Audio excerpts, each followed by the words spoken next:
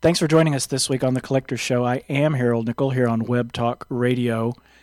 This week on the program, we're going to be talking with the Label Man. This is an individual who really helped invent the hobby of collecting all types of labels, whether labels from salmon cans, fruit crates, any type of printing that goes into the label making business.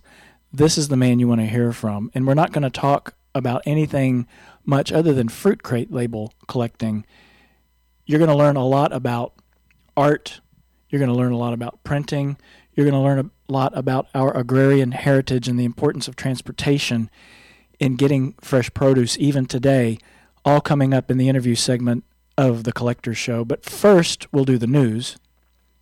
Reality TV programming for collectors should be all about the stuff. Collecting industry veteran, expert, and appraiser Gary Summers was asked by a major cable network last year what was missing in reality programming, and he pointed out that on any Monday evening there were 8 million people watching Antiques Roadshow, which is always fun to watch, and an additional 4 million people watching Pawn Stars, which is also a terrific show. And he commented that the audience really wanted more than just a single night of collecting programming, but wanted 6 nights. So he got what he wanted, and now there are more than a dozen programs aimed at people with collections. Antiques Roadshow has been on television in the U.S. for 15 years. But there is more to the stuff than an appraisal, as viewers want to be educated and entertained. Hopefully, listening to this program, you get both. Reality Rocks Expo is fulfilling the audience demand to aggregate reality TV talent from across all genres for a fan fest happening April the 9th and 10th at the Los Angeles Convention Center. That's April the 9th and 10th, 2011, at the LA Convention Center. And it is billed as the Comic-Con of reality TV. There will be everything a fan or a TV wannabe could ever want. And their awareness of the growing audience demand for collectors programming encouraged the producers to invite Gary, the man mentioned earlier in the story, to help moderate a celebrity panel each day of the event. Titled It's All About the Stuff, the panels will be daily from 11 until noon and will discuss antiques, collectibles, and second-hand businesses represented by programs such as the aforementioned Antiques Roadshow, Hollywood Treasures, Meteorite Men, Storage Wars, American Pickers, Hoarders, Oddities, Auction Kings, and Pawn Stars, along with taking questions. Okay, so in the past we've had people who collect meteorites on the program. American Pickers is pretty entertaining. It's a couple of guys who go out and search through barns and warehouses for different kinds of collectibles. Hoarders, I don't think so. Hoarders has got nothing to do with collecting, from what I've seen of it. Hoarders has to do with people who have emotional problems, so I'm not sure why they threw that in. But anyway, at the show in April the 9th and 10th at the LA Convention Center, Gary is going to be joined by another Gary, Piatoni, who has also appeared for 14 seasons as an appraiser on Antiques Roadshow, Dan and Laura Dotson, who are the owners of American Auctioneers and the stars of Storage Wars on A&E, Joe Mandolina, who's the owner of Profiles in History and star of Hollywood Treasures on Sci-Fi, and Jeff Notkin, owner of Aerolite Meteorites and the co-host of Meteorite Men on Discovery. So, if you live in the Los Angeles area or are going to be visiting there or would like to just go out there to go to this event, you can sign up at the, where's their darn address? Oh well, look for Reality Rocks on Google. I'm sure you'll be able to find it. And I apologize for not having that here in front of me. It was there when I wrote it. Not sure where it went. Here's a piece of news about a contest. Hagerty is the world's leading provider of collector car insurance, and they have announced, as of March the 14th, the launch of the first ever Youth Reporter Contest as part of its Operation Ignite youth advocacy programs. Enthusiasts about cars who are ages 8 to 17 are invited to showcase their star reporting skills for the chance to travel to up to 4 major automotive events over the summer break as Hagerty's official youth reporter for 2011. The Youth Reporter Contest expands our youth-focused programs to reach a new group of young enthusiasts who are passionate about sharing their interest and knowledge of collector cars, said McKeel Hagerty, CEO of Hagerty Insurance Company. And the Hagerty Insurance Company, incidentally, writes a lot of insurance for car collecting, and we talked a little bit about that last week. We hope that we find the new star of a young generation of collectors who will inspire other youth to get involved in the hobby.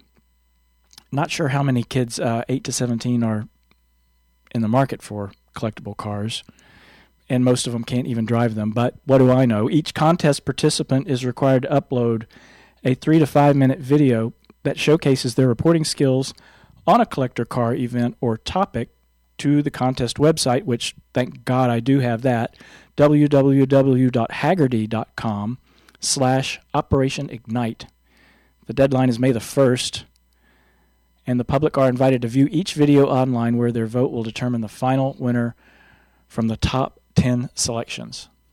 So I imagine y'all will want to go and look at that, and there will be plenty of parents out clicking again and again on their kids' entry. Finally, last news item before we get to the interview segment, a free Dick Walker Collectors magazine with this week's Angling Times. The Angling Times is a fishing magazine that is published in the United Kingdom, or England, as it's sometimes referred to, and they have been doing some commemorative work. Free with this week's Angling Times, the final part of our Legends series, a special collector's tribute to the greatest names in angling. This week celebrates Dick Walker, the godfather of modern angling. Dick inspired a generation to pick up a rod with his brilliant articles and books. From Clarissa to the creation of the Arlesey bomb, those are kinds of bait, lures, by the way. Celebrate Dick's life with this special free Legends magazine dedicated to his angling career. When Angling Times was launched on July the 10th, 1953, Dick was signed up to write a weekly column. It was a match made in heaven, one that lasted for 30 years, making Dick the best-known name in angling and helping make Angling Times the world's best-selling angling newspaper. This special tribute is a snapshot of an angling icon. Dick was a colossus who inspired tens of thousands of anglers for more than 30 years. Take a trip back in time and enjoy the exploits of the maestro, the godfather of modern angling. You can Google that for the March 15th issue of Angling Times, published in the UK. I didn't even know they fished in the UK. Okay, stay tuned for more of the Collector Show. Labels, Fruit Crate labels, coming up next here on Web Talk Radio. I'm Harold Nickel.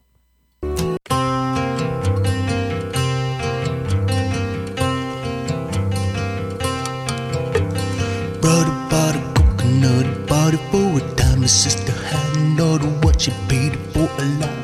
She put the lime in the coconut, she drank a bowl up. She put the lime in the coconut, she drank a bowl up. Put the lime in the coconut, she drank a bowl up. Put the lime in the coconut, she called the doctor, woke him up and said, Doctor, is there nothing I could take? I said, Doctor, to relieve this belly, that's the doctor. Well, during the interview segment of this week's program, we are very pleased to be joined by Dwayne Rogers. Dwayne is known for his hobby of collecting all types of labels and is known as the Label Man. He also owns a very popular website, thelabelman.com, and he's an expert on collecting of all things different types of labels. And hello, Dwayne. Welcome to the Collector's Show. Hi, Harold. How are you doing today? Very, very well. Good. Okay.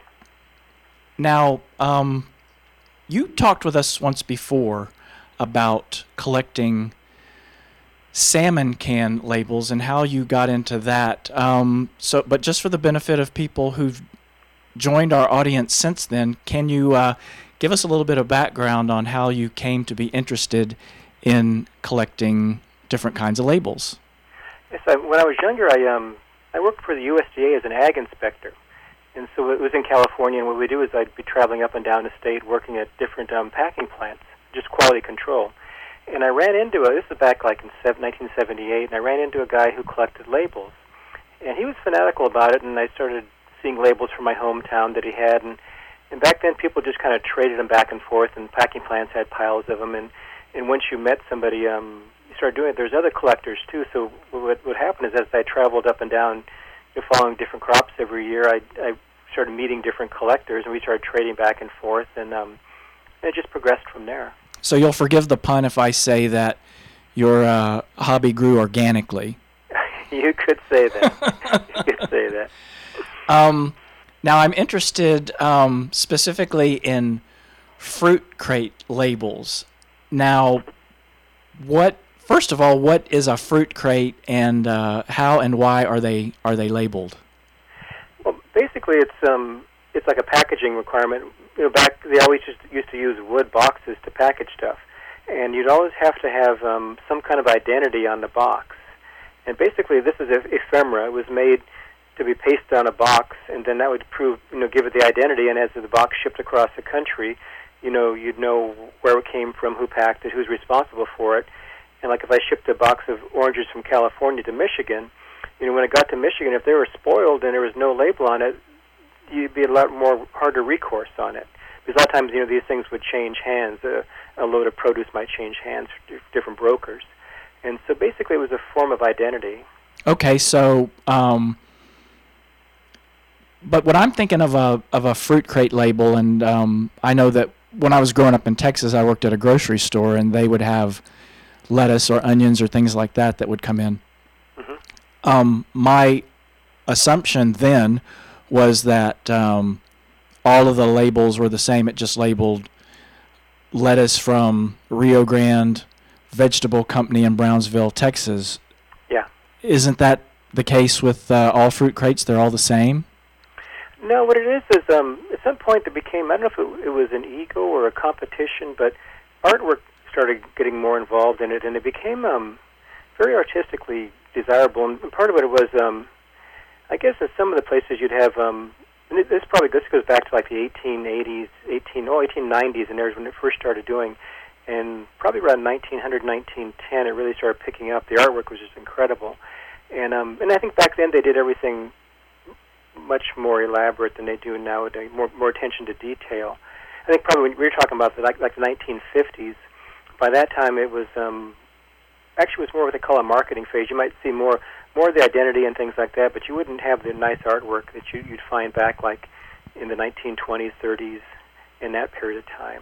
And I want to get to the artwork, but if you're just joining us, it's the Collector Show with Harold Nickel, and this week we're talking with Dwayne Rogers, the Label Man, and we're talking specifically about collecting fruit crate labels. So we talked for a minute about the artwork, and I know that when we talk about art and printing from the 1890s, even the early 20th century, the process for that was far more labor-intensive than what it is today. Yes. Is part of that process what makes these more or less collectible? I think that's a big part of it because they're like early prints. Anytime you get color print from like 1920 or earlier, it's always beautiful. Yeah. The colors are more subdued. And somebody with a paintbrush had to sit down and paint these portraits. Is that right? Yeah, and I think part of it, we always have this indication, like nowadays you can go get something printed at a Kinko's, but back then, if you wanted color print in 1900, you had to have it was a big process, like we were saying, the stones or even the printing presses and things. So there was big operations. And a lot of these lithograph companies that printed the labels, they were these big warehouses that have massive, banks of artists. They had they printed other material too, and it was they were big manufacturing companies. Yeah, and people don't, I think, remember in advertising there was a trade known as a sign painter, where somebody would actually go out with a brush in their paints and paint signs for stores or for various companies in the forms of advertising, and it sounds to me like this is very similar to that kind of an operation. I think to some extent, I think what we had there were different phases. Like let's say, well, we can go down to Texas. I'm not quite as familiar with the areas, but let's say the printing company was in Houston. But actually, most of our printing companies, San Francisco was Baltimore. A lot of them were immigrants. There was Schmidt was one of the biggest ones. Trong was another big one, and they were German immigrants, and they were very good with printing and art. And what happened is, so you had this San Francisco, you had this big printing company. Schmidt was in San Francisco, in Los Angeles, and if you had a orchard that was like up in the foothills or something, they'd have like a salesman come out, and he would pretty much sketch out or get an idea from you of what you want on your label. And then he'd take that back, and then they had this bank of artists, and the artists would draw it up. And sometimes you have like artists that would just do the fruit vignettes or do the image, and then you might have someone who was in charge of just doing fonts. Fonts are like a really big part of labels. I never understood it at first, but graphic designers, they like labels a lot.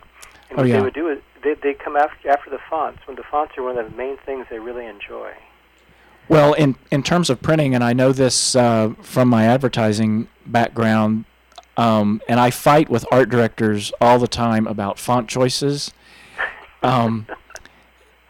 because art directors are artists, and the choice of the font is really something that could make a label or an advertisement or a letter or even an email more or less readable, because the serif fonts, what I always learned coming up in the ad writing trade, was that serif fonts were far more readable,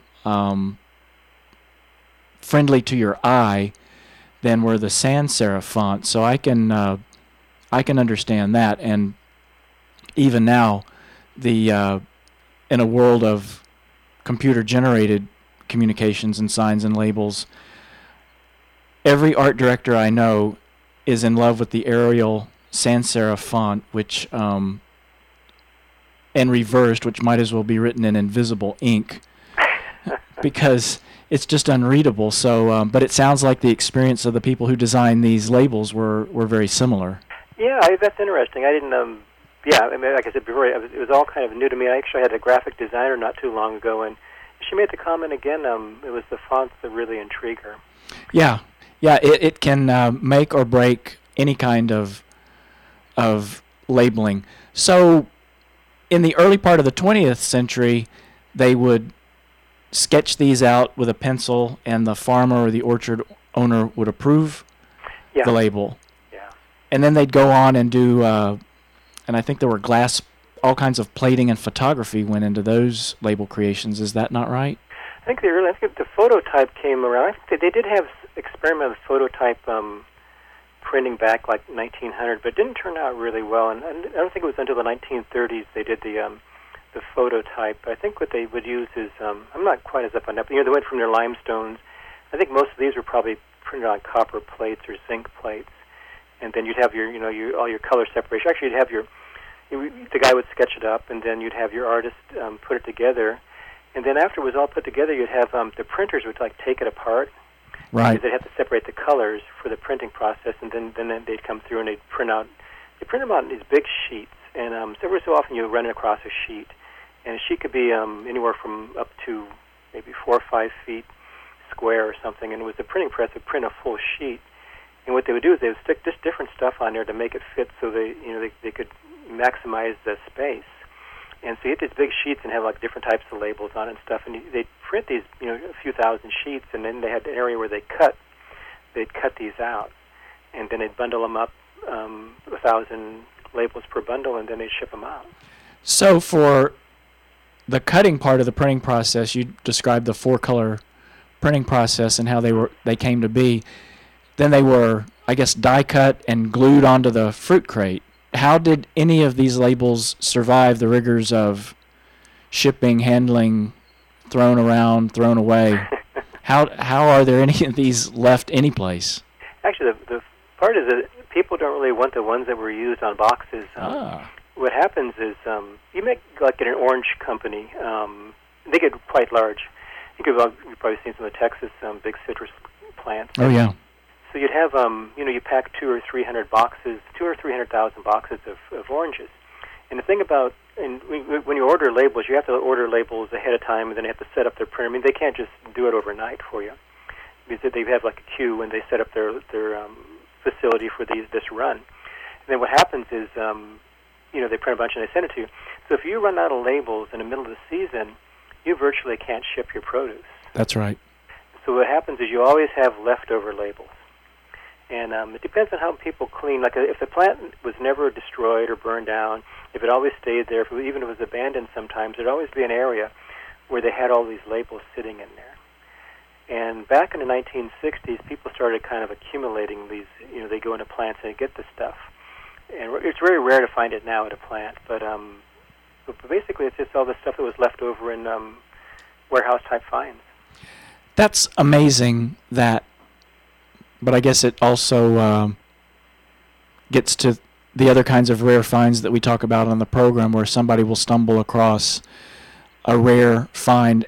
Do you yourself go out rummaging through warehouses and docks and wharfs? When I was an ag inspector, I did a lot. Oh yeah, well every day I guess.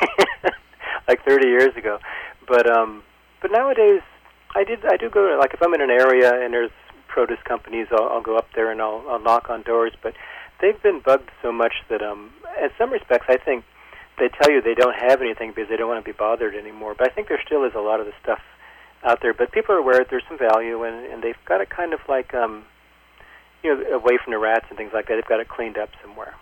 Now, well, if I were to call, I don't know, Del Monte today and say, gee, I'd like to buy some sheets of labels from you, or if I called one of the big produce companies, would I be able to, or would they just, like what you said, just tell me to beat it and we don't have any? Yeah, I don't think they really would want to be bothered with it. That's incredible. It just seems like a chance for them to make, it just sounds like another revenue stream to me. We'll print up 100,000 labels for our fruit boxes and then another 10 for people who collect them. It's kind of like, actually, well, nowadays they don't print them up nowadays, so it's completely different. Funny thing about these is you can't really copy the designs. There's a lot of people. There are people who do want labels. It's not very common, but they do want a label for their maybe for advertising, or maybe they have a display and they want someone to create a label for them, and usually it's done on a computer and things, and you just don't get that look. Yeah, there's something to be said for the conveniences of programs like Adobe Illustrator or Photoshop. They make art accessible to people who can't draw, but then there's something to be said, I think, for the art and decorating value. Let's talk for a minute about that, because when I was reading your website, thelabelman.com, there were sections on there about decorating. Tell us about that. Actually, what happens is most of my clients are decorators. There's collectors, but it's really a small amount. I think there's like maybe 5 or 10 collectors in Texas who are avid collectors. Another 4 or 5 or 10 in Arizona, and quite a few in California and Florida and Washington. But for the most part, it's decorators, and they like they're like mini collectors too. Sometimes they have a small collection of maybe 25 or 50 labels, and then sometimes they just buy enough just to cover a wall to decorate. And people collect them. They like to decorate with like local type labels. They like good graphics.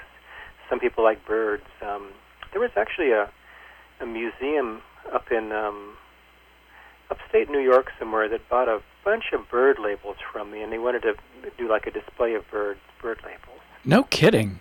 And things. It was nice. And I get a lot of like, you have like historical type homes, and what they'll do is they'll contact me and they want labels from a certain period. You've heard of the X-Man? Oh, sure. Well, I had the X-Man. I guess they film them in London, and they bought a bunch of can labels from me about last year, and they were doing what do they call that? The prelude to the X-Man. I guess they're filming it right now, and what it is, it's a how the X-Men developed, and it goes back in like the 1940s. The storyline does, and what they wanted, they had a kitchen, and they wanted some labels for this kitchen. Oh, okay. And things like that. So you get a lot of people looking for period type stuff too. Oh, that's neat. And the other thing that really interested me, from back when we first talked, I guess a year and a half, 2 years ago, was that you have taken your hobby, which we described how you got involved in this earlier because of your work with the ag department, but this is your job now. You've been able to take your hobby and turn it into a job.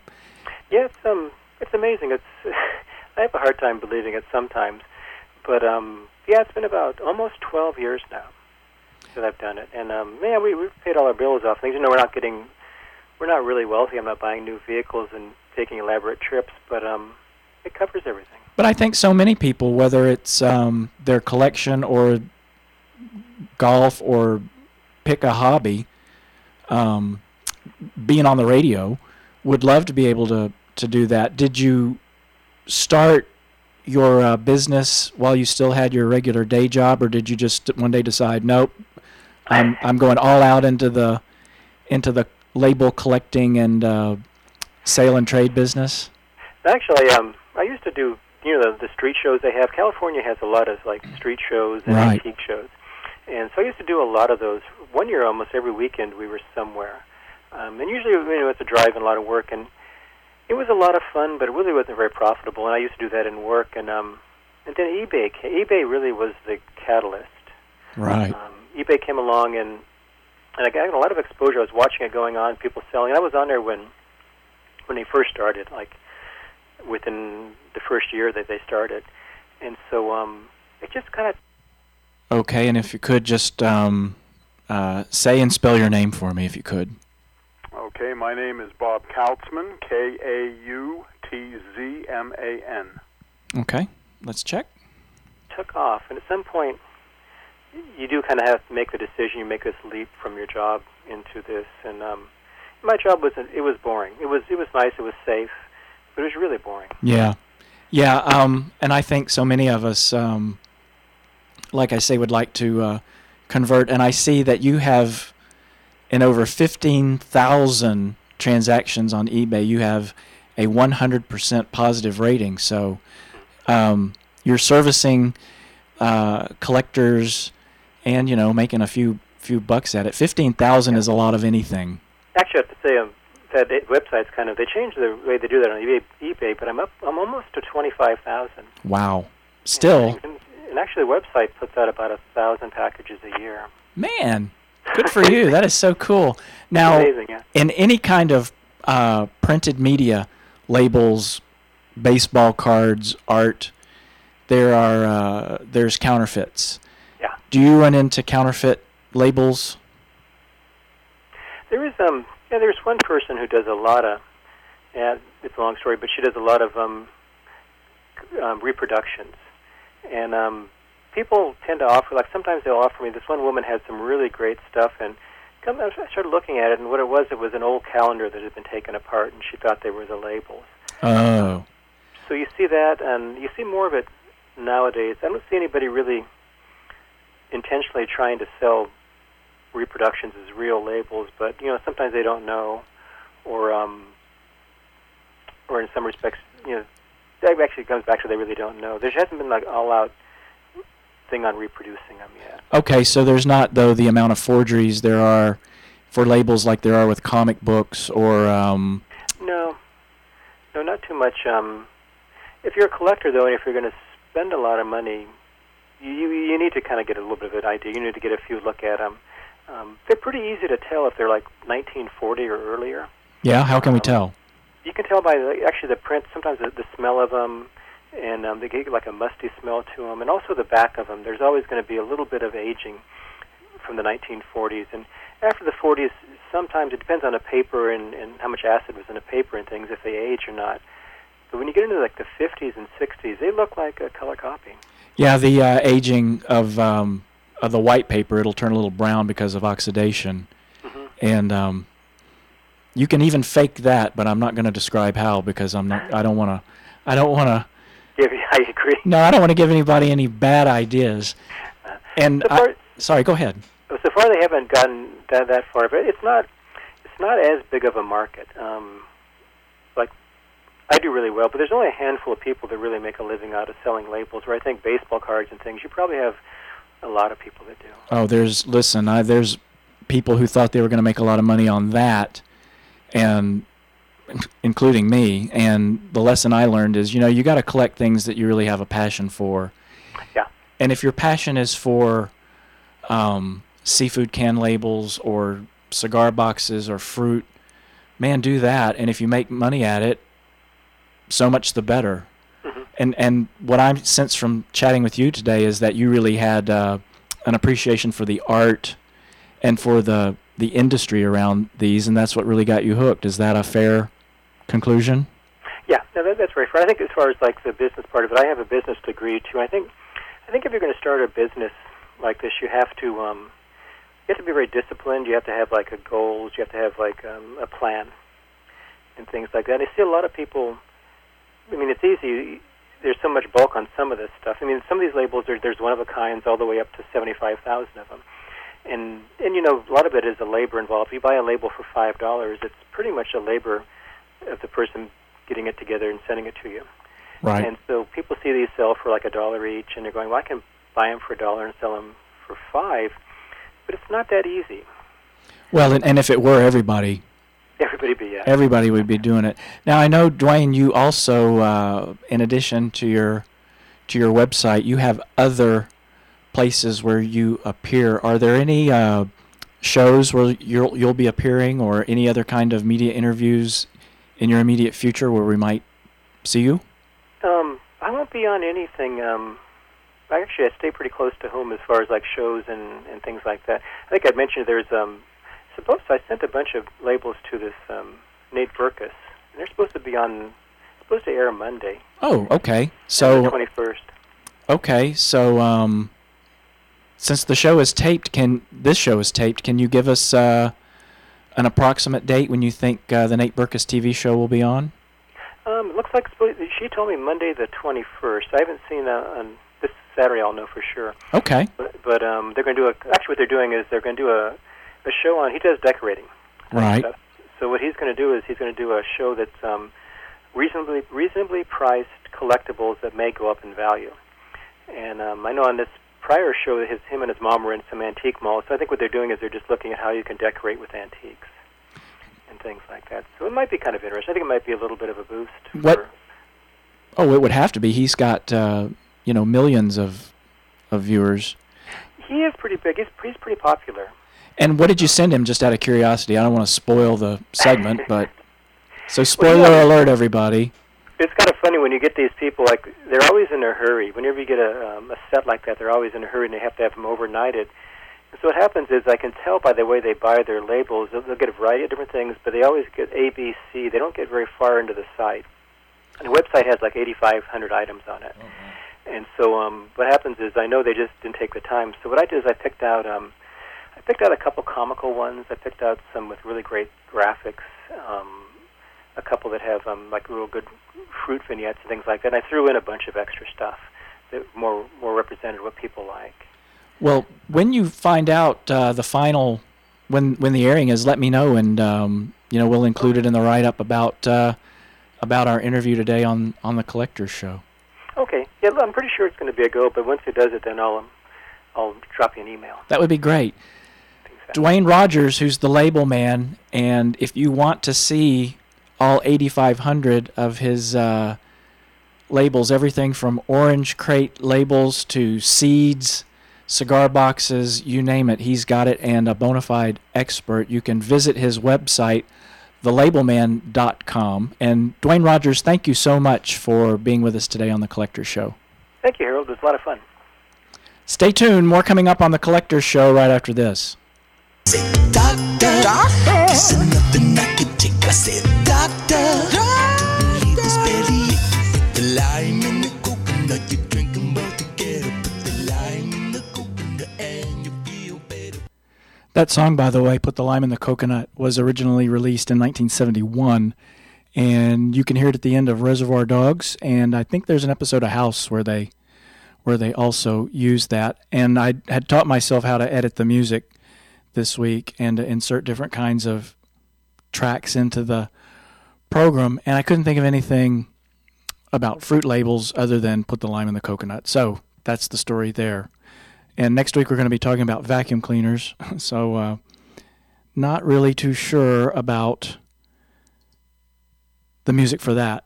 But I guarantee it won't suck, This is our weird news item of the week. We always like to close off with something strange, and I know there's a joke in here somewhere. 2 injured in an accidental shooting at a Bloomington gun show.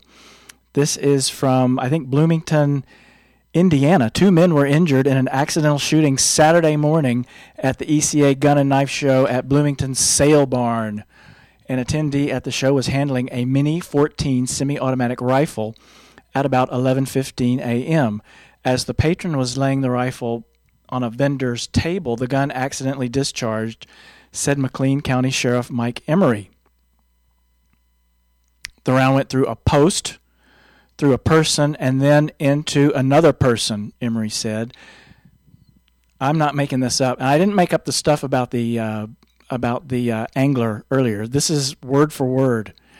The sheriff described the post as wooden and 6 to 8 inches thick. There's no description about the people, but anyway, how thick they were. The sheriff said one man suffered a chest wound. Details of the second person's injuries were not immediately available.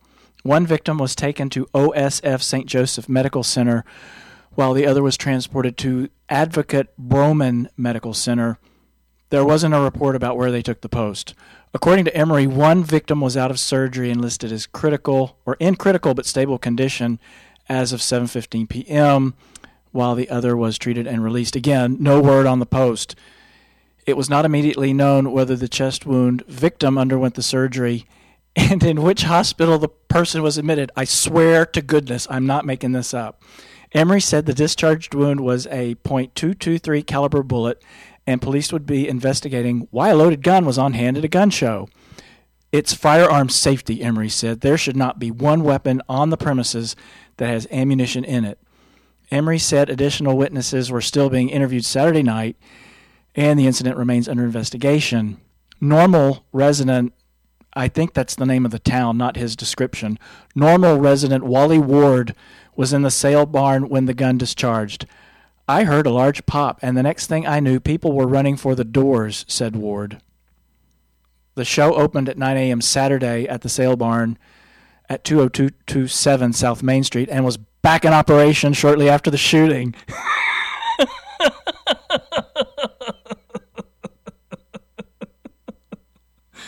Okay, I'm sorry. It's scheduled to run through today. Okay. An organizer of the show said ECA, the Egyptian Collectors Association, had sponsored the local show for more than 10 years. Emery said this is the first time there had been an incident at the show. Well,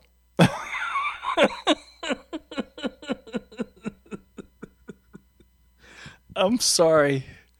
I should be more professional. Okay, next week we're going to talk about vacuum cleaners and hopefully more interesting news from the world of collecting. Now, you can also hear this and all of our shows here on Web Talk Radio, but you can also get them from iTunes, and you can even subscribe to the show if you go to iTunes and listen to them there.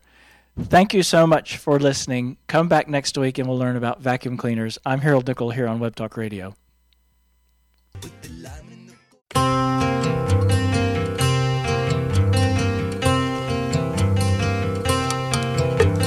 Brother bought a coconut, bought it for a dime. The sister hadn't know what she paid it for a lot.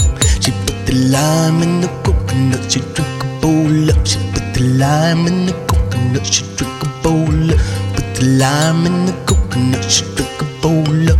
Put the lime in the coconut, she called the doctor, woke him up and said, Doctor, is there nothing I could take? I said, Doctor, to relieve this bellyache. I said, Doctor, is there nothing I could take? I said, Doctor, to relieve this bellyache. I said, now let me get this straight. Put the lime in the coconut, she drink a bowl up. She put the lime in the coconut, she drink a bowl up. She put the lime in the coconut, she drink a bowl up. She put the lime in the coconut, she called the doctor, woke him up and said, Doctor, is there nothing I could take? I said, Doctor, to relieve this bellyache. I said, Doctor, is there nothing I could take? I said, Doctor, to relieve this bellyache.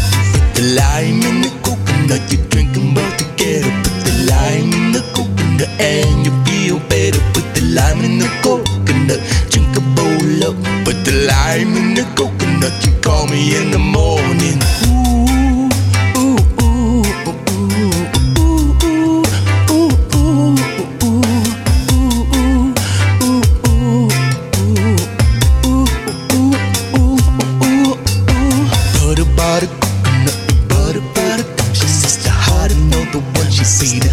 lime. She's part of lime in the coconut. She like a bowl of coconut. She lime, oh, love so much. She called the doctor, woke him up. She said, doctor, it's the doctor. Doctor, doing doctor.